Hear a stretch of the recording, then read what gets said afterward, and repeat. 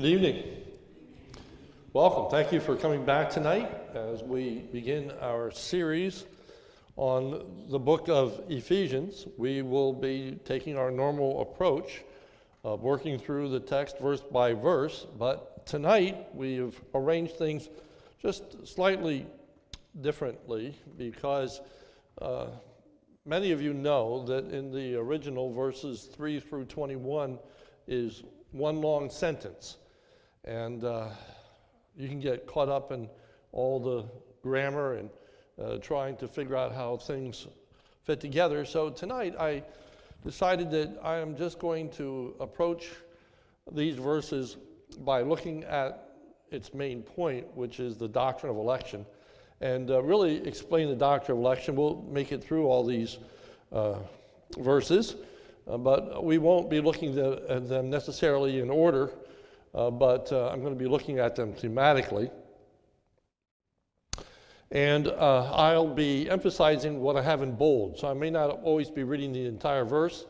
We'll come back to sections in the verses that I haven't read. So we'll cover the material, but we won't do it word by word as we normally do. So let me begin by telling you what is meant by election. According to the Faith and Order, this is the definition that election is given. Election is a free act of the sovereign God in which from eternity, for reasons known only to himself, and apart from any foreseen faith and or goodness found in man, he graciously chose from among the fallen mankind a people unto salvation, that they might be conformed to Christ's image. Those so chosen he redeemed by his Son and seals by his Spirit. So tonight I'm going to address the question, why is it important to study, understand, and embrace the doctrine of election? What is it that we are to gain from that study? Why is it important to embrace that doctrine? Why is it significant?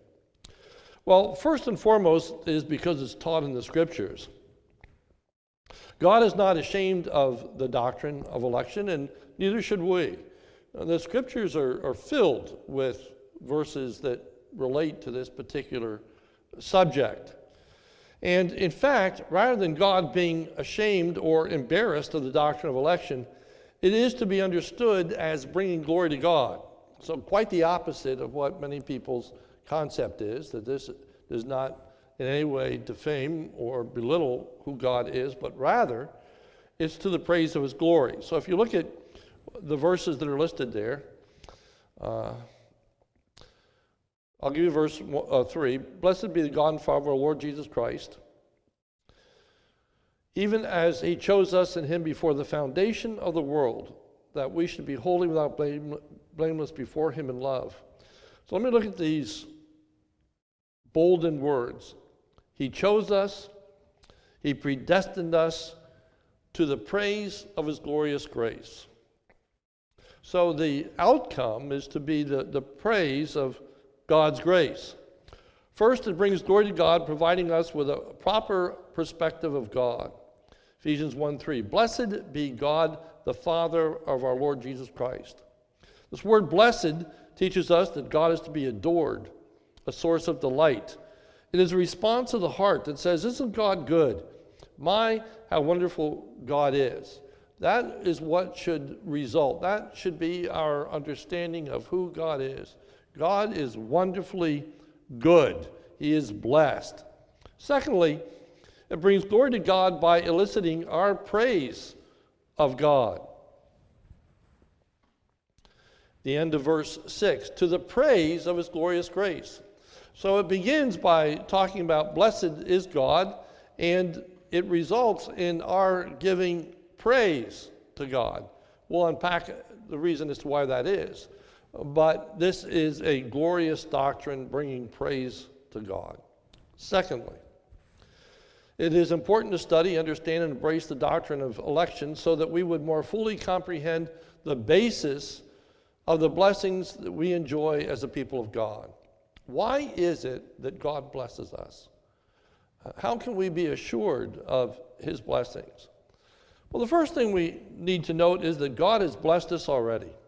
If you look at verse 3, It says, "Blessed be the God and Father of our Lord Jesus Christ, who has blessed us." He has blessed us. Not that he is going to bless us, but he has already blessed us.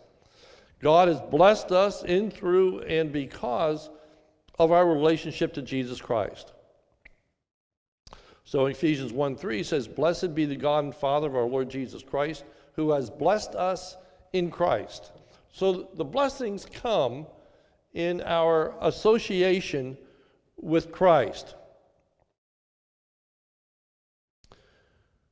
That association of being in, through, and because of our relationship to Jesus Christ.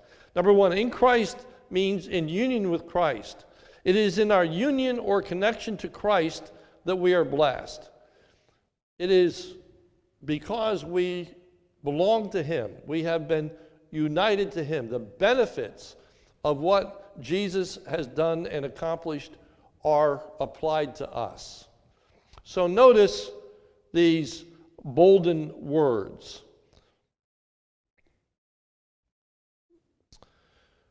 That even when we were dead in our trespasses, made us alive together with Christ, raised us up with him, seated us with him in the heavenly places. So it's in connection to Christ, that as Christ accomplished these things, they are applied to us because of our connection to him. Number two, Christ is the sole basis of our being blessed. It isn't about what we have done, or it isn't about what we will do, but it's totally about what Jesus Christ has done, what he has accomplished. Next, God has blessed us with every single blessing there is. He has left nothing out. Ephesians 1:3. "Blessed be the God and Father of our Lord Jesus Christ, who has blessed us," and now with these words, "with every spiritual blessing." He already has blessed us with every spiritual blessing. There's nothing yet to attain. There's nothing yet to achieve. There isn't something now that we have to add to this, or something that we have to accomplish, or something that we have to seek after. Every spiritual blessing, without exception, they come because of our union with Christ. And then D, God has blessed us in the sphere of his own personal domain, which comes in the end of verse 3. He has blessed us with every spiritual blessing in the heavenly places. In the heavenly places. Again, Ephesians 2:6. He raised us up with him and seated us with him in the heavenly places in Christ Jesus, so that in the coming ages we might show the immeasurable riches of his grace and kindness toward us in Christ Jesus. So the place in which we experience these blessings are in the heavenly places. They're not here on this earth. These aren't things that right now we are going to fully experience, but they are going to be experienced when we are in his presence in the heavenly places. Thirdly, it is important to study, understand, and embrace the doctrine of election to more fully comprehend the surety of our blessedness. That we can have confidence that we will indeed experience all these blessings. Hey, we're sure to be blessed because God has chosen us to be united to Christ. We said that these blessings come in our being in union with Christ. We die with him, we are raised with him, we are seated with him in the heavenly places. Well, the basis of that union and how we know that we're connected to Christ is that God chose to unite us to Christ. Ephesians 1:4. Even as he chose us in him. The emphasis is that God chose us, not that we chose God. John 15:16 says it pretty clearly. You did not choose me, But I chose you and appointed you that you should go and bear fruit, and that your fruit should abide, so that whatever you ask the Father in my name, he may give it to you. The being united to Christ is the result of God's activity. It's the result of God's choice. He chose us in him. B, we are sure to be blessed because he chose us even before anything was made. It emphasizes the passivity of our being chosen. Ephesians 1:4, even as he chose us in him before the foundation of the world, before anything was created, before this earth, this universe existed, God chose us to be united to Jesus Christ. So number one, note the perfect tense that's found in Ephesians 1:3. Blessed be the God and Father of our Lord Jesus, who has blessed us. Who has blessed us. The emphasis of the perfect tense is simply this. This is a blessedness that occurred in the past and continues to be experienced now and into the future. That's the whole aspect of what a perfect tense is. It is the result of what has happened. And that choice, that benefit continues, not only to this day, but all eternity future.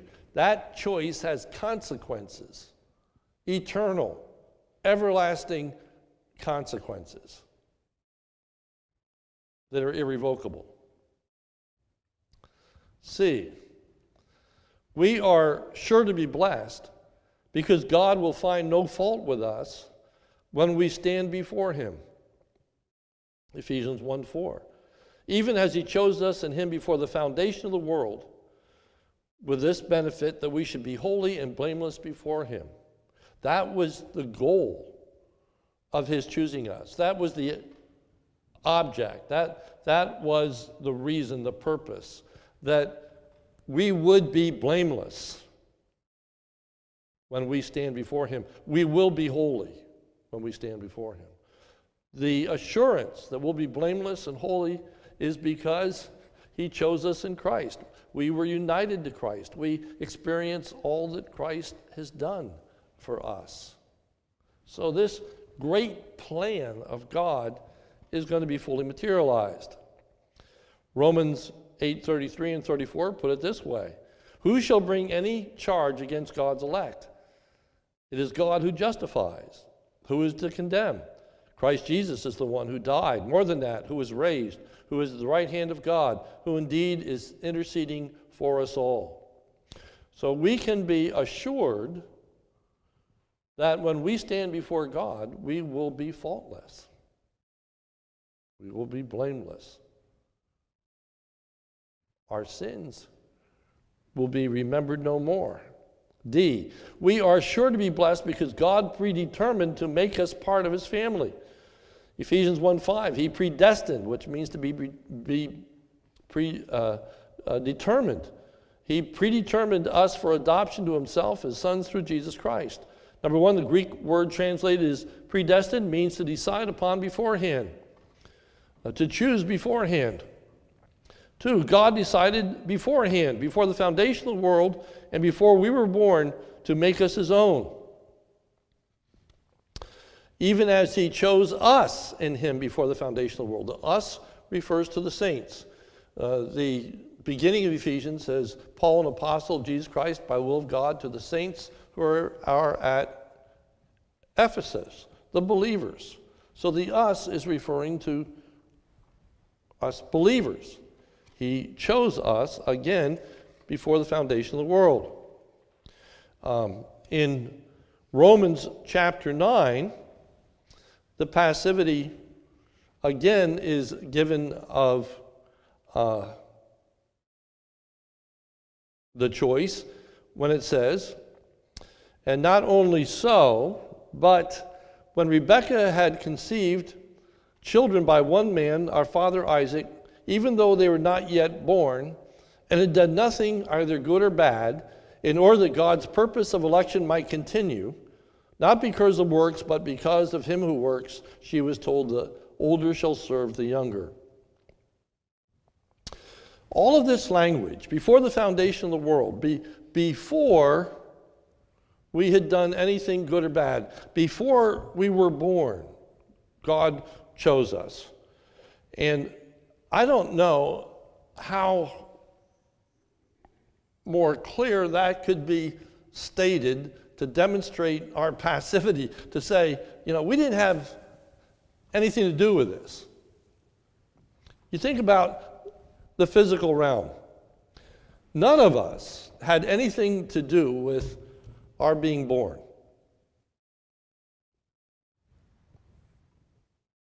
We were the recipients of our parents' choice. We were the product of what they decided to do and how they decided to come together, and of course, ultimately the sovereignty of God. But the point is, we weren't consulted. We weren't asked to be born. The emphasis is that this all took place, not only even before we were born, but even before the world was made. Now, there are those that don't believe in election, and they say that God looked down a quarter of time, saw what choice we would make, and then chose us based on what choice he would see. But you can understand from the text that is far from what the scriptures present. It isn't saying God looked down a quarter of time and he knew what choice you would make, and therefore he chose you. No, before anything existed, before you existed, before I existed, God had a plan, God made a choice. We are sure to be blessed, because in choosing us, God set his love upon us. Ephesians 1:4, even as he chose us in him before the foundation of the world, that we should be holy and blameless before him. In love, he predestined us for adoption to himself as sons through Jesus Christ. God's love for his own is a very unique love. I have already read Romans 9:10 through 12, so let me jump to verse 13. As it is written, Jacob I loved, but Esau I hated. This is one of the most debated verses in the scripture, and people say, well, what do we do with that? How do we understand that? Jacob I loved, Esau I hated. Number 2, much has been written on the subject of God's love for Jacob and God's hatred of Esau. We need to understand this verse in a comparative manner. The love that God has for Jacob so far exceeds his love, and that should be for Esau, that in comparison, it is like love for Jacob and hatred for Esau. For an example of this comparative use of love, hate, note Luke chapter 14, verse 26, that reads as follows. If anyone comes to me and does not hate his own father and mother and wife and children and brothers and sisters, yes, even his own life, he cannot be my disciple. That's strong language.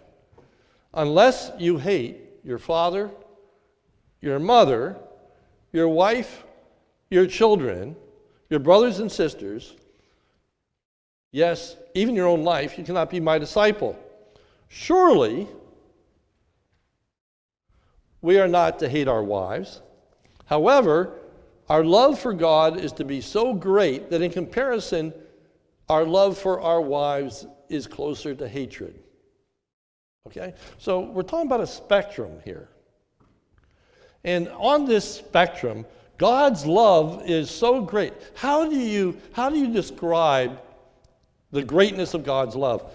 Later we're going to see in this passage that the prayer is that we might be able to understand the love of God. What is the breadth, the width, the height, the depth? To try to get our minds around the love of God. How do you do that? How can you comprehend what God's love is? Well, God loves us so much that if we compare God's love for us and our love for our wives, it's closer to God's love and our hatred.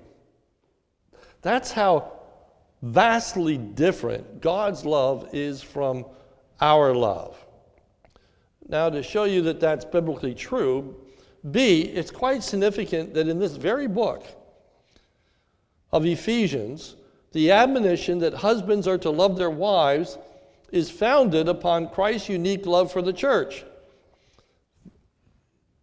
Ephesians 5:25, husbands, love your wives. Luke says, unless you hate your wives. Ephesians says, husbands, love your wives. With this caveat, end of verse 25, as Christ loved the church and gave himself up for her. See, we know that we're to love all mankind, including our enemies. That does not, however, mitigate the fact that we are to love our own wives in a unique way, distinguishable from and far superior to other loves. Now just think about that for a moment, right? We are to love our enemies. And the scripture calls us to love our wives. Certainly, the love for our wives is to be greater than our love for our enemies. We can make that distinction. I hope we can. And see that there's a different way, there's a different degree that we are to love our wives from the way that we love our enemies. And the scripture uses that to talk about Christ's love for the church, which is distinguishable from and far superior to other loves. So we, in a sense, can talk about God loving everyone. But we need to understand that when God loves the elect, it's an incredibly different, richer, fuller love. It's really unique. There is a book that just comes to mind. I should have looked it up, but I didn't think of it. But there is a very good book that's written by D.A. Carson entitled The Difficult Doctrine of the Love of God. And he goes through, and I think he depicts 7 or 8 different kinds of love that is found in the scriptures talking about God's love. So it's comparative. It's comparative. We use it all the time. This morning I talked about loving to eat. Well, that's different from loving my wife, which is different from loving the Lord. We need to understand the comparative nature. 3, the assurance of God's abiding love for us who are in Christ is wonderfully articulated in Romans chapter 8. It's important to keep in mind the pronouns we and us refer to the elect. Romans 8:31 and following. What then shall we say to these things? If God be for us, who can be against us? He did not spare his own son, but gave him up for, and notice the word us, all. It says something quite different if you take the word us out. He did not spare his son, but gave him up for all. He gave him up for us all. How will he not also with him graciously give us all things? Who shall lay anything to the charge of God's elect? It is God who justifies. Who is to condemn? Christ Jesus is the one who died. More than that, who was raised, who is at the right hand of the Father, who indeed is interceding for us. Christ is interceding for his people, the elect. In John chapter 17, the high priestly prayer, Jesus says specifically, I pray for them. I am not praying for the world, so that there can be no confusion. Verse 35, who shall separate us from the love of Christ? Shall tribulation or distress or persecution or famine or wickedness, nakedness or danger or sword, as written, for your sake we are being killed all the day long. We are regarded as sheep to be slaughtered. No, in all these things we are more than conquerors through him who loved us. For I am sure, here's this confidence, I am sure that neither death, nor life, nor angels, nor rulers, nor things present, nor things to come, nor powers, nor height, nor depth, nor anything else in all creation will be able to separate us from the love of God in Christ Jesus our Lord. This love of God which is in connection with Jesus Christ. The way that he loved us is in uniting us to Jesus Christ and causing us to be adopted children so that we are brothers and sisters with Christ, joint heirs, Romans says. This is God's unique love for us, and nothing can separate us from that. 4, is it any wonder then that it is crucial for us to understand this very unique and amazing love that God has for us in choosing to make us his own? So Paul prays that God would strengthen us in our faith. For this reason I bow my knees before the Father. And I'll read the bold part. To be strengthened with power through his Spirit in your inner being, so that Christ may dwell in your hearts through faith. So Paul's prayer is that we would be strengthened with power through his Spirit in the inner being, that this strength would not be an external strength, and it's not a physical strength, it's a spiritual strength, a confidence, a boldness, an ability to conquer and to overcome. B, our whole relationship to God is based on his love for us. So the prayer is that you may dwell in your hearts through faith that you are being rooted and grounded in love. That's the basis of our confidence. So the prayer is that we would grasp this amazing, glorious, redeeming love of God which he has for his chosen ones. Verse 18 of chapter 3. May have strength to comprehend with all his saints. To comprehend what? Verse 18. What is the breadth and length and height and depth, and to know the love of God that surpasses knowledge. Now, what in the world does that mean? To know the love of God that surpasses knowledge. It is an experiential knowledge that you simply can't explain fully, adequately.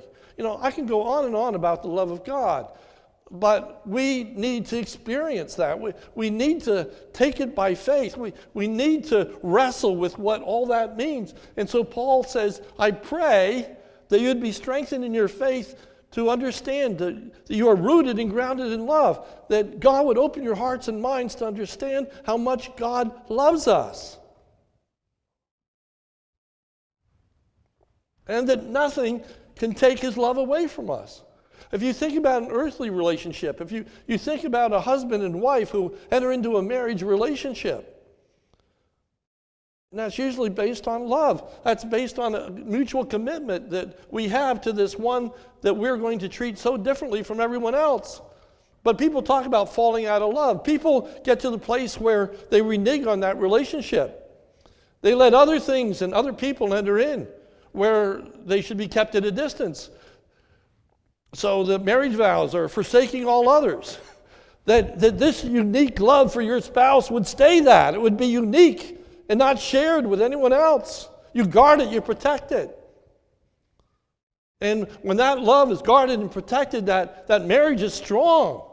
And that bond won't be broken. Paul says, I pray that you understand this love of God in which you are rooted and grounded. Nothing can break that bond. God's love for us will never cease. His commitment will never waver.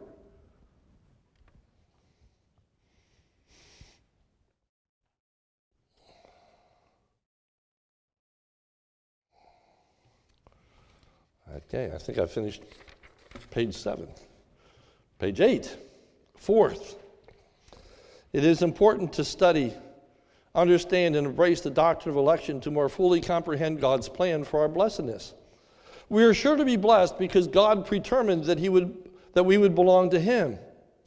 Ephesians 1:5, he predestined us for adoption to himself as sons through Jesus Christ. He predetermined to make us part of his family.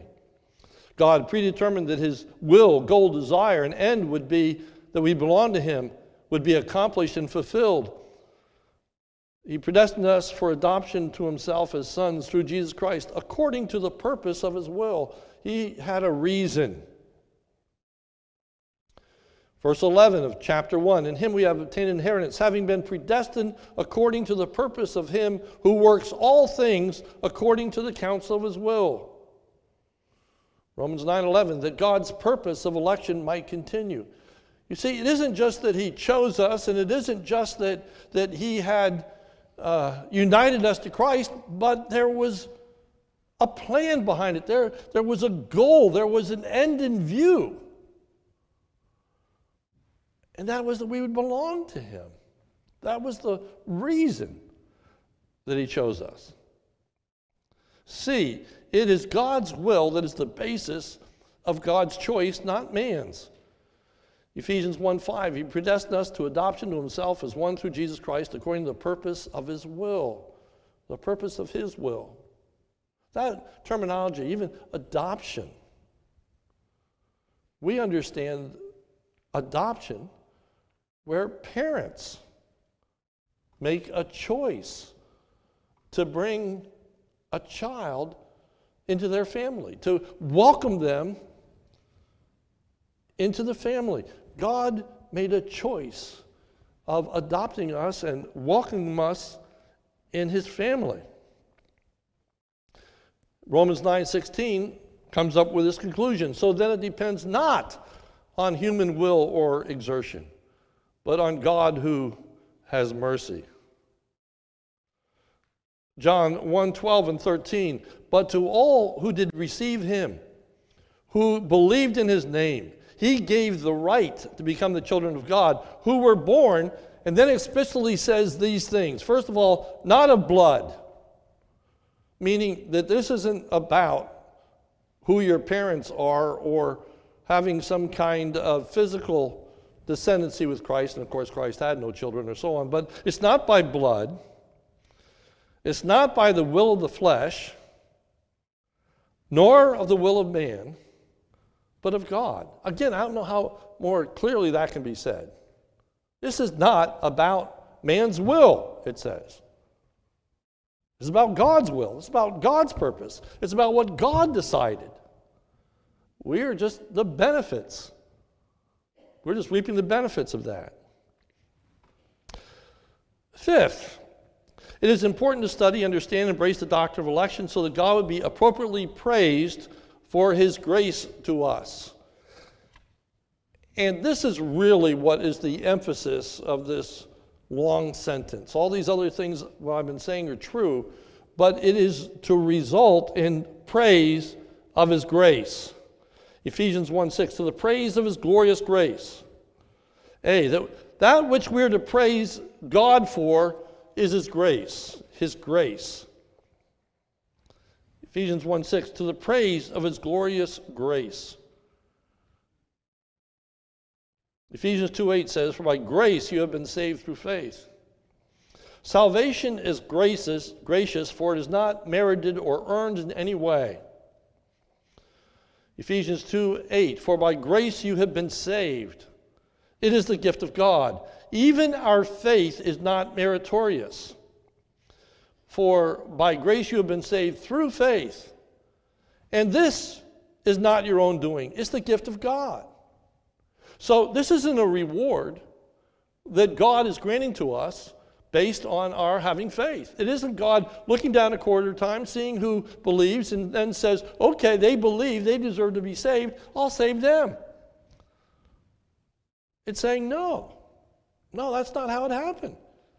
It's this faith even that we have is God's gift to us. He caused us to have faith. He opened our eyes to the truth of the gospel.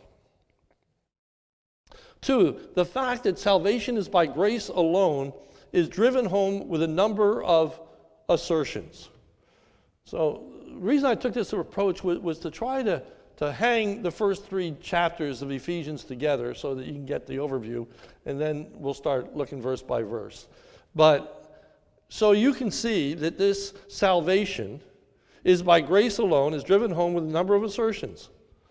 The first is, in verse 8, this is not your own doing. Okay, this isn't what you have accomplished. This isn't about what you have done. Secondly, it's the gift of God. And thirdly, it's not a result of works. Therefore, we can make no claims for deservedness in being saved. Ephesians 2:9, not a result of works, so that no one may boast. No one can take credit for their salvation. No one can look another person in the eye and say to a person who's going to be going to hell, I'm different, I don't deserve that. We have no reason to boast. We have no reason to give glory to ourselves. It's praise to the glory of His grace. We can't take any credit. None. For our being saved. It's a gift that God gave to us. B, that grace is said to be glorious. Glorious. To the praise of His glorious grace. Number one, that is that it is most worthy, deserving, appropriate for praise. Once again, this doctrine is to be resulting in God's being praised. And now I want to unpack what is meant by a glorious grace. Why is this grace so glorious? Well, the text tells us. Number two, it is a glorious grace because it's a costly grace. It came at the expense of His own Son, whom He loved dearly, to the praise of His glorious grace with which He has blessed us in the beloved. And notice the way in which Jesus is referred to. It's His beloved Son. God sent His Son to save us, and it wasn't because God was punishing His Son or didn't care about His Son that He had Him die on the cross. This was His beloved Son. God said from heaven, this is my beloved Son in whom I'm well pleased. This grace came at the expense of His Son. B, it came at the expense of the beloved Son's life. Verse 7, we have been redeemed through His blood. It's talking about the shed blood of the Lord Jesus Christ, that's the basis of the redemption from our sins. Without the shedding of blood, there is no remission. Jesus Christ died. That's the way in which God has gloriously shown us a costly grace. It was at the expense of His own Son. It is a glorious grace, for it is undeserved. Ephesians 1:7, in whom we have redemption through His blood, the forgiveness of our trespasses. So, rather than being deserving of this grace by our righteousness or goodness or our faith, it says that we have redeemed by His blood the forgiveness of our trespasses, our sins. You get to chapter 2, it says, even while we were dead in our trespasses and sins, Christ died for us.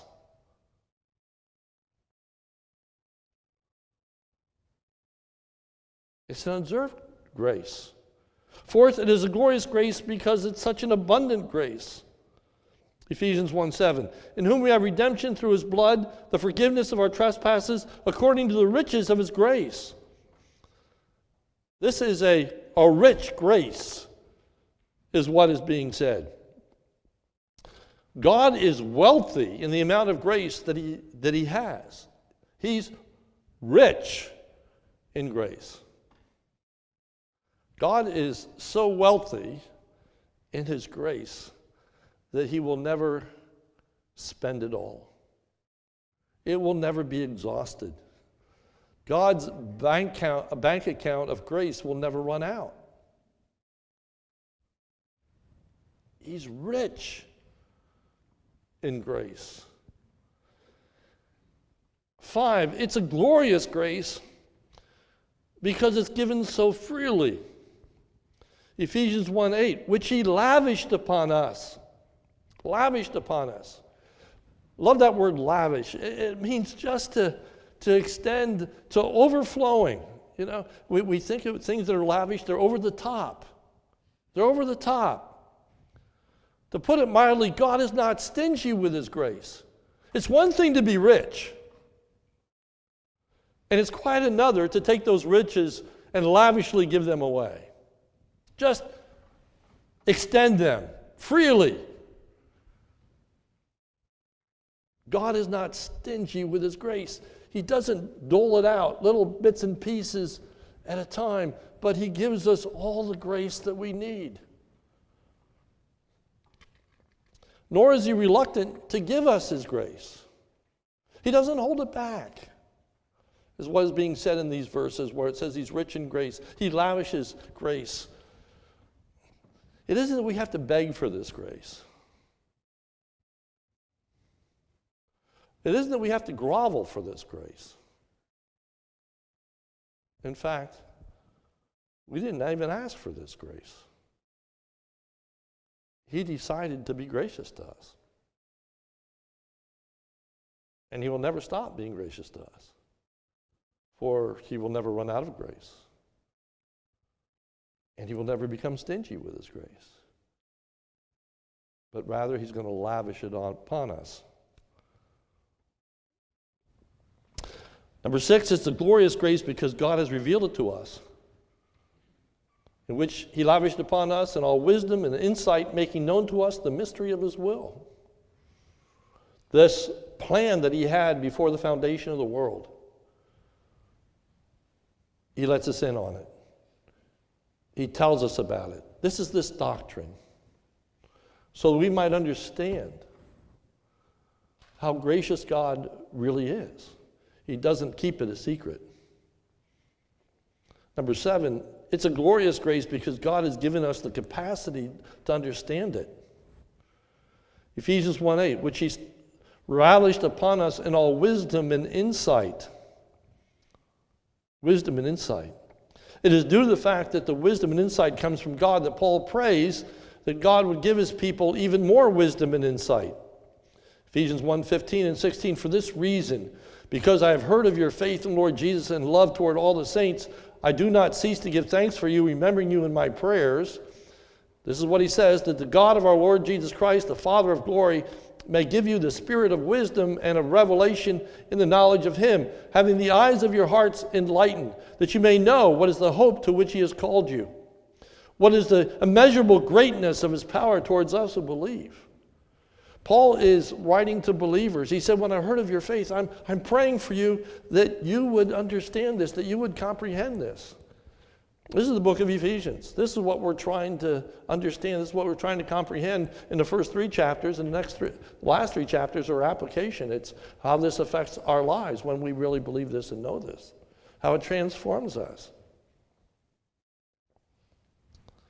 But Paul prays that we would come to really get a hold of this.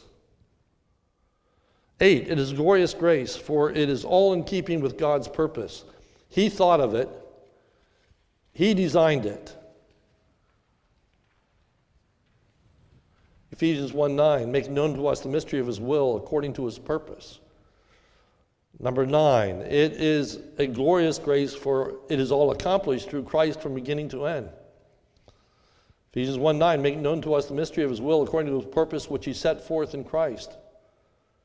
Ephesians 1:10, as a plan for the fullness of time. God planned it. God accomplished it. So this grace is that it is in no way dependent upon us.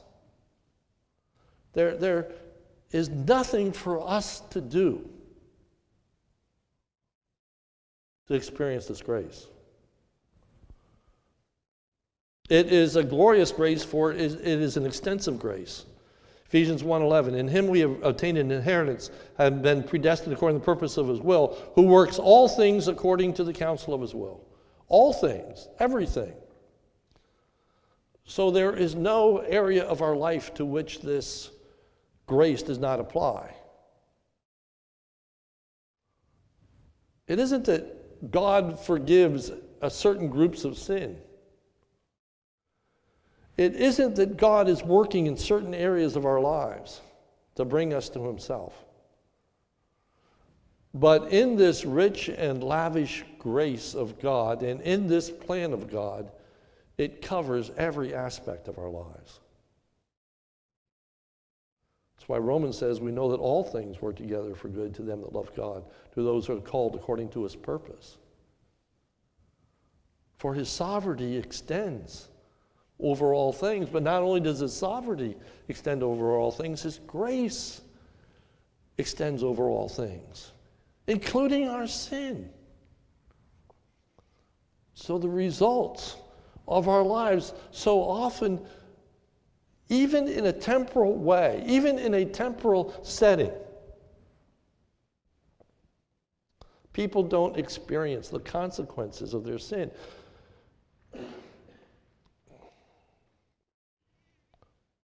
One of the things that I run into with premarital counseling is people who want to marry people who don't know the Lord, and the scripture says that we shouldn't do that, of course, and yet so many people know people that didn't marry someone of the faith and it worked out. How many people know somebody who didn't marry a person of the faith and it worked out? Okay? A lot of people. That's grace. That's grace. To decide, I'm going to do what I'm going to do, not what God wants to do. I'm going to forget all the admonitions. I'm not going to take into the extent the consequences that could come. And that's just one example. I think every one of us tonight, if we are going to be honest with ourselves and think about our lives and what we deserve by the choices we've made, we can say God has been gracious to us. God has preserved us. God has kept us. God has treated us in ways in which we don't deserve. And that's just this life. What Ephesians is talking about is spiritual blessings in the heavenly places. When we stand before him, there's not one of us that get what we deserve. Instead, we get his grace. His grace. And when we stand before him, our sins mean nothing. They are taken away. They are as far removed as the east is from the west. But that's not true of all mankind. It's true of those who are united to Christ, those who belong to him.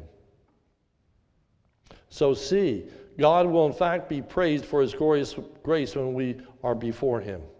Ephesians 1:12, so that we who were the firstborn to hope in Christ might be to the praise of his glory.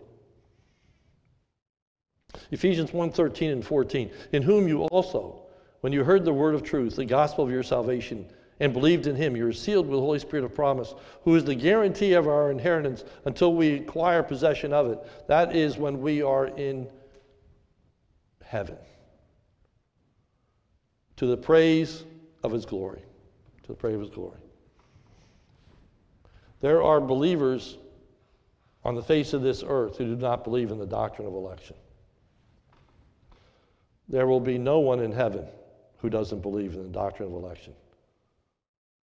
I'm not saying that that's going to keep you out of heaven. I'm saying people's minds are going to change. When they stand before God,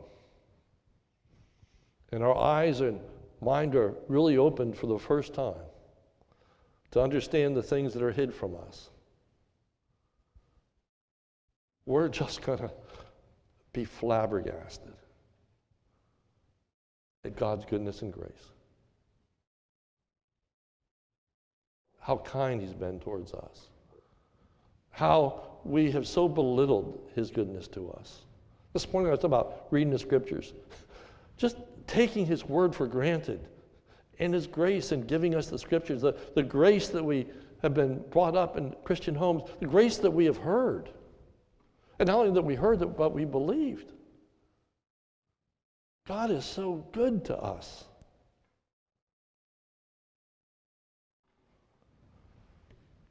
D, let us give praise and honor and glory to God now for all that he does for us, in us and through us.